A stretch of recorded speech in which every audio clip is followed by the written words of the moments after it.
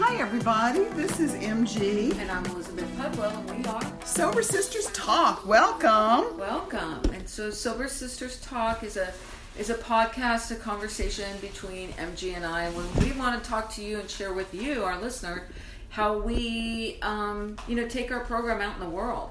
It's really easy to be sober inside a meeting or working with your sponsor or even with a group of sober friends, but it's a whole nother thing to take that thing for a walk out to the job site and Right. family outings and Dating and etc. And I always like to say that, I don't know how to keep anybody else sober. I just know what works for me, and that's how I stay sober, is I figure it out. And we have a person here that has come back. What was your name? Alice.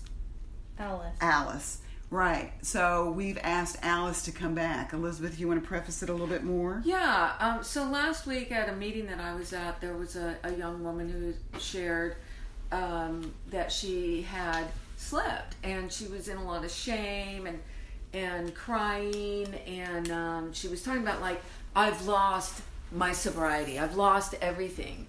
And my sponsor told me when I felt that way, because I was a chronic relapser until I got my SLA sobriety. And my sponsor would tell me, you don't lose anything. You don't lose your sobriety when you have a slip.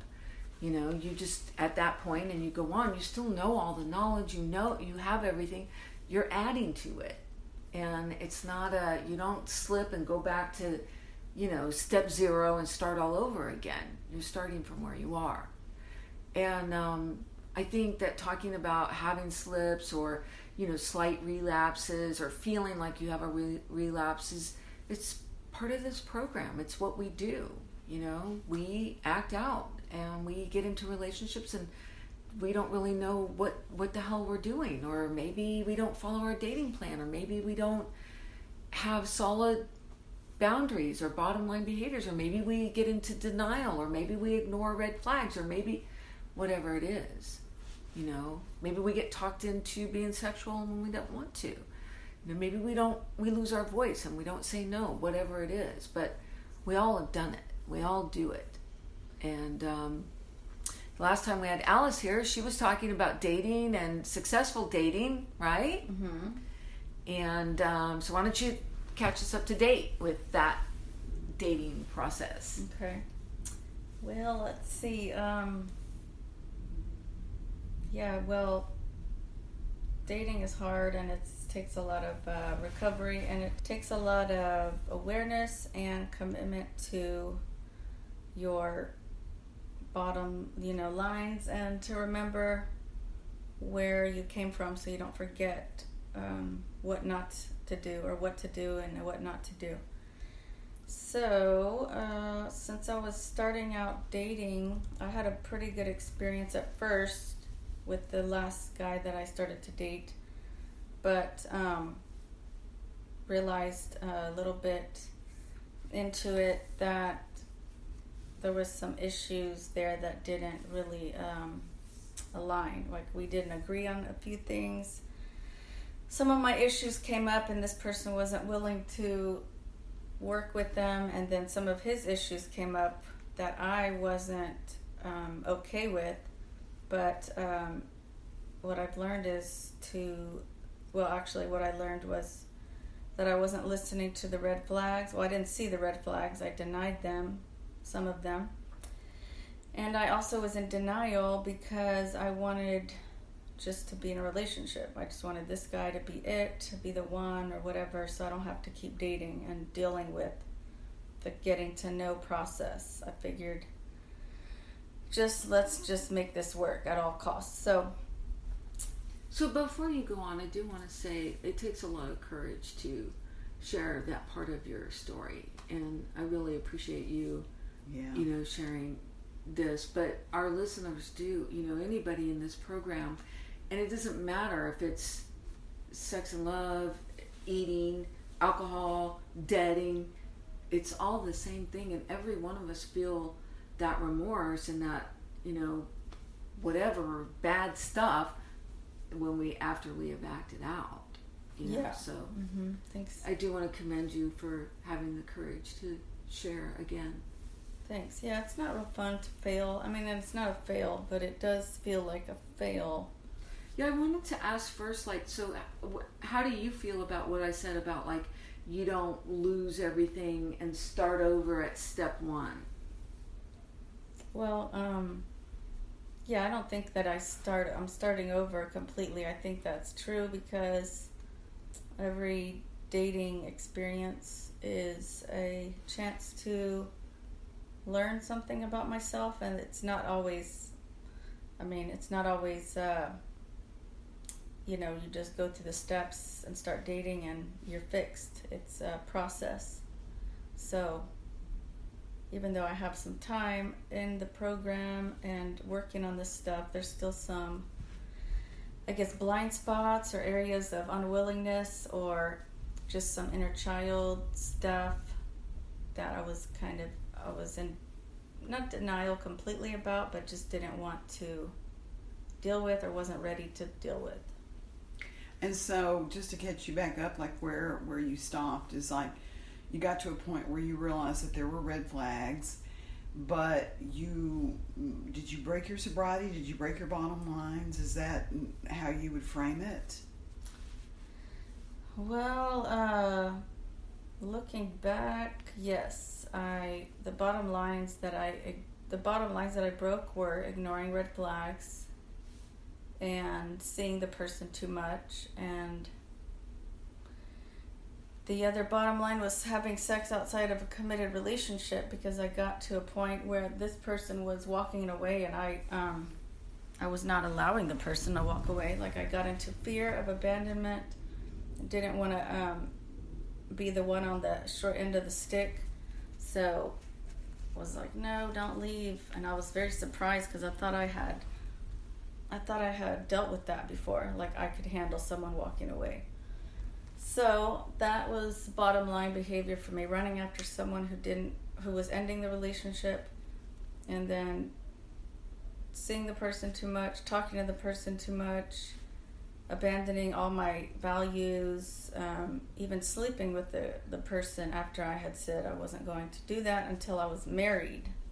And that was like something I thought that I wanted, but yeah, that's kind of a whole nother topic. Because, when you say that you're not going to do something until you're married, then, well, let's hurry up and get married because I really, want to sleep with you. So then it just kind of pushes the relationship too fast. So I don't know, that's a whole nother topic to deal with, and I don't even know if it's something I want to do at this point. Because it does just focus on, hurry up, let's get married, Right. It even had me thinking, let's go to the courthouse, for God's sake.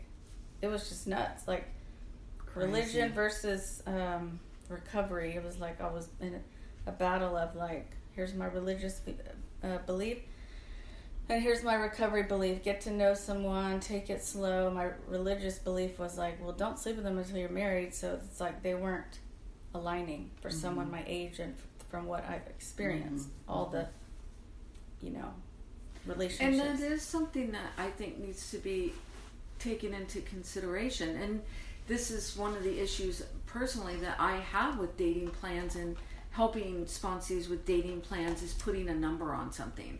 Instead, I try to focus on when I'm helping someone with a dating plan, and my own dating plan is, how do I want to feel? How do I want to feel before I let somebody kiss me or before I kiss them? Right. How do I want to feel before we get physical? What do I need to know before they come to my home or meet my kids or, things like that? And the age is, where we're at. Alice and I are in completely different stages of life. Right. She's young, and I have 3 grown children, and I have children her age. And so I'm not, I'm in a completely different state, Right. I think that does come into the dating plan, and they're not cookie cutter. Well, and what I have in terms of my own values and what I want to have accomplished, in a dating situation may be completely different than what that other individual wants. So it's not just me thinking about my alignment with my own program or my own core beliefs, but I also have to take in consideration that that other person might have needs or desires or wants or whatever. And I remember when I was in New York, I only had one date when I lived in New York, and the guy was a sex addict, and it was like right after dinner, he like tries to like, you know, kiss on me, and he makes propositions to me and says, let's go back to my place. And I was like, no thank you. And he's like, what, you don't believe in that? And I'm like, no, I don't have a problem having sex outside of marriage. And I'm like, but you know, I got to get to know you. He goes, well, how long? And I'm like, way down the road, you know, way down the road. Like, whatever that means. I don't know. Does that mean a year? Does that mean 3 months? I don't know. But not today. That's for sure. So, you know, I love that where you don't put a number on it, but you know that it's not right now and it's sometime in the future in some kind of way. And I think it's good. And I wanted to ask Alice, what do you feel, you know, that you learned from that situation? You know, now going back, you've had some space and some time to kind of do some thoughtful reflection on it. And I have to say to our listeners that I feel like Alice's biggest strength was she just jumped right back into program, and that she just got back into it, and she just like, you know, she immersed herself. As strongly as she was in program, which I feel she was, I feel like you were, you know, connected and you were involved, that, you know, if she had, you know, both feet in, she just put her whole body in. And because I know for me, that's what works for me, is that whenever I go back into program, and or what I like to say, activate SLA network, and think of like, you know, reaching for the sky and a boldly like, activate SLA network. Yeah, put the signal out, you know. Right. Beep, beep, beep, beep, beep, beep, beep. That's right. And like all these caped women. Yes, they come running. Yeah. How can we help you, dear Alice? And the other thing is the self-awareness around the bottom line around sex, like, and looking at that and going like, is that something I want to keep in there, you know? And I think the main thing about any dating plan is that you got to be intentional. What is it that you want? Right. What are you going after? Right. And I think marriage is a valid goal to want to say, I want to be so committed that we're going to legalize it and we're going to be exclusive under the law and under God's law. I think my problem is, dating men that are sex addicts that, you know, I have my issues and they have their issues, and together these issues don't really make a good relationship if both parties are not working on them. And sex is like the elephant in the room driving the whole train, you know? So. Well, and that's why it's sex and love addicts. Yeah. It's not, I can be a love addict. I've been a love addict before. I feel like I've been a sex addict before. But my core program is when both of those dealios are together, because that's when it gets lethal for me, where I'm like love addicted and there's the sexual component. And so that addictive, because let me tell you something, it's very powerful. And I can remember, I knew that I was at my bottom when I was sitting at work in my cubicle, and through euphoric recall, sitting at work, I was getting high. I was so high. I was high out of my mind. And it was like thinking about this guy who I'd been with that I thought I was in love with. It's ridiculous. And I was like, this has got to stop. I can't continue this any longer. Well, and I wanted to define a little bit about the sex addict, is that, you know, that doesn't necessarily have to mean that I can't go an hour without being sexual, or that I have to compulsively masturbate, or that I'm having sex with every guy that I meet. For me, the way it showed up was a lot like what Alice described, in that it looks like me having sex with someone in order to get them to love me, to get them to stay, to get them to whatever, fill in the blank. Yeah. So besides the self-awareness around the sex and the ignoring the red flags, what else did you learn? Also that I was kind of stagnant in my program. I was just writing it, you know, like just kind of coasting, and I can never just coast with this stuff. It's not something I can coast with. I have to be vigilant. Maybe if you're not dating. Yeah, when I'm not dating, but then when I start dating, I'm still on coast because I'm. You gotta level up. Yeah. So it's hard to know, like, when you're. Oh, I'm fine. I'm gonna date. Okay, and then just go date, and like right now, I'm like real vigilant because I just went through that. But as time goes on, I can get passive and start just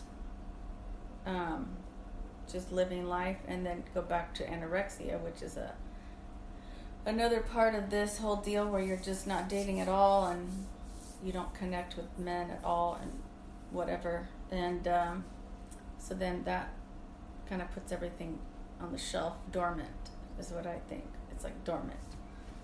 So then and remember when we had Darcy here and she was talking about that a lot of women in program do exactly that. So they get some sobriety and from abstinence, and then they stay in it for a period of time, and then they go, okay, I'm ready to date, and then they start experiencing things like this. And the only way to learn how to date in program is to date in program. Yeah. So what I've learned is I can't put this on the shelf for another 3 years and go get to know women and myself all over again for 3 years. I need to just... You know those lessons. Yeah, it's like... Alice, you've learned that. Yeah. That's what Elizabeth is saying. You didn't lose that. You don't have to start all over. Yeah, I don't have to start all over. I have to just really... like right now I'm taking a 30 days of working my first 3 steps again. It's an everyday step work. And I have some bottom lines for the next 30 days. And then after that, I don't know. Then comes step 4. And I think like AA, they work the steps real quick to get you out of the problem. Is what I hear. Yep. And so this program, I would like to be more, kind of like, let's rip through this. To not sit around and think about, analyze so much. No, you don't need to do that. Because I can analyze all day. Why did I do that? Why did I do that? Now, why again? I call it the unsolvable Rubik's Cube. It's like twisting and turning the why. Maybe if I do this, do that, and it's unsolvable. You're never going to figure it out. But I can spend hours doing that. Those, calculations in my mind, and it's maddening. Because, it just happened. It's what it was. I feel like, you've already talked with us about the lessons that you've learned around that. And, you can isolate them down to not paying attention to red flags, not staying with your boundary, not sticking with your dating plan. Yeah. And, Yeah, and one thing I've realized also is I'm powerless even over following a dating plan. Like, yes. That's where the step work is now. Like, I'm powerless over even keeping all these rules. I have to be willing to do, like, in the moment, do something different. Yeah. Yeah, so one of the things you mentioned was, that you feel like you may attract sex addicts in, so totally unconsciously. So what will you do about that in the future? Is there have you given that any thought or any plan to, not... the kind of guy that you do want to attract? Or if you are in a dating situation, how do you figure out that a guy is one? Yeah. An undiagnosed sex addict. Yeah. Probably a few of those running around. Yeah, well, if my eyes are open, I can see it. I can pick it up. Usually... Well, you did pick it up. Yeah. I picked it up. I just was like, oh, maybe, maybe they didn't mean that, or... Uh-huh. Well, that's it right there. It's like, for me, when I start thinking, oh, well, maybe... If I start thinking that, I'm in my stuff. I am in my addiction. Well, and the motivation for it was, you were very clear. It's like, I'm tired, and I just want this to be the guy, and I don't want to have to go through this vetting process again over and over and over. And I feel like you were very good, because let me tell you something, you got to the crux of the matter pretty quickly. 2 months. 2 months, yeah. And I feel like your discernment is there. And also, what I want to say to our listeners is that, there's this concept that our addict is alive and well within us. And the phrase is that she's out in the hallway doing one-arm push-ups. and that I can't allow her even to get her toe in the door because Right. she'll bang open the door and come in. Do you Take feel- over. Yeah. Do you feel over. like that fits for your situation a little bit? Yeah, kind of. Well, it was kind of, it didn't really manifest itself real clear until the guy was like, yeah, this is not going to work. And then the addict was like, excuse me? Right. Because logical me was like, oh, why do you say that? But the addict part of me was like, No, don't. don't leave. You're not going anywhere. I don't care what issues you have. Just don't leave, So that's my addict is a little teenager and a little 7-year-old sometimes. Kind of frantic. Yeah, frantic. Don't leave me. I need you to whatever. Not to breathe, I don't think, because that's not where I used to be there. But now it was more like to be happy, Yeah. I'm never going to be happy if you leave. Yeah, if you leave, or why would you do that? I thought, You feeling- said. Yeah, you said feeling betrayed and just kind of blindsided. So what are you going to do differently? Do you still want to date? Do you still want to get married? Yeah, That's good.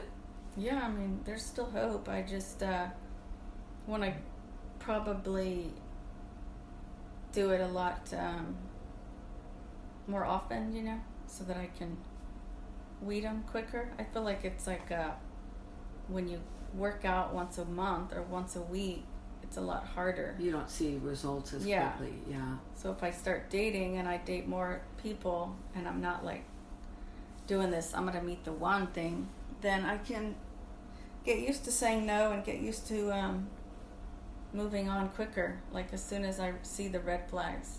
I will tell you from my experience that definitely has happened. Like, meeting a certain kind of guy over and over again. I'm like, no more of that. I don't want that. Right, like you were saying, no suburbs. Right. Nobody from the suburbs. I Right. do not want to date men from the suburbs. Sure. Because there's certain aspects. I need a bit of sophistication in there. Yes. And that's something that I've learned. Yeah.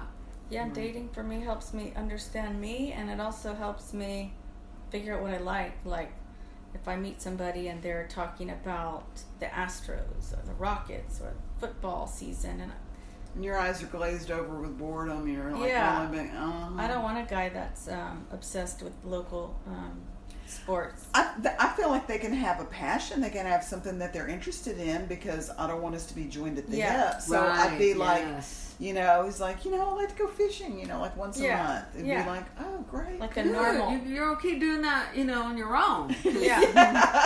Homegirl don't want to go fishing. Yeah, no fishing. I don't want to go fishing. I don't want to go camping. I don't I don't want guns or hunting. Yeah. Yeah. So Right. it does. You Helps do you get learn. to know yourself. Yes.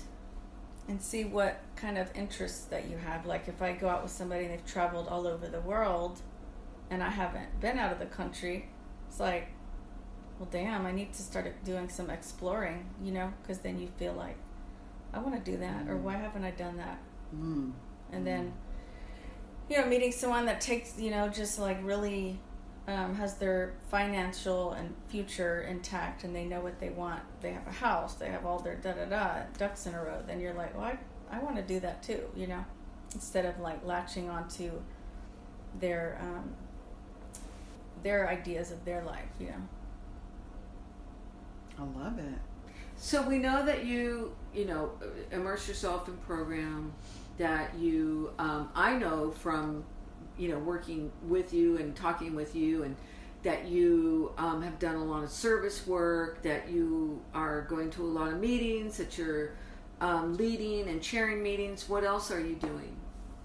Well, you did the 30-day. You're doing the 30-day Yeah, I just- recalibration of step work. I got a new sponsor, another sponsor. Don't know what happened there, but I am in the HOW program, and so I just decided to work the program again, and it's first 7 days is discussing all the patterns and bottom line behaviors, and then on day 7 you write out your bottom line behaviors.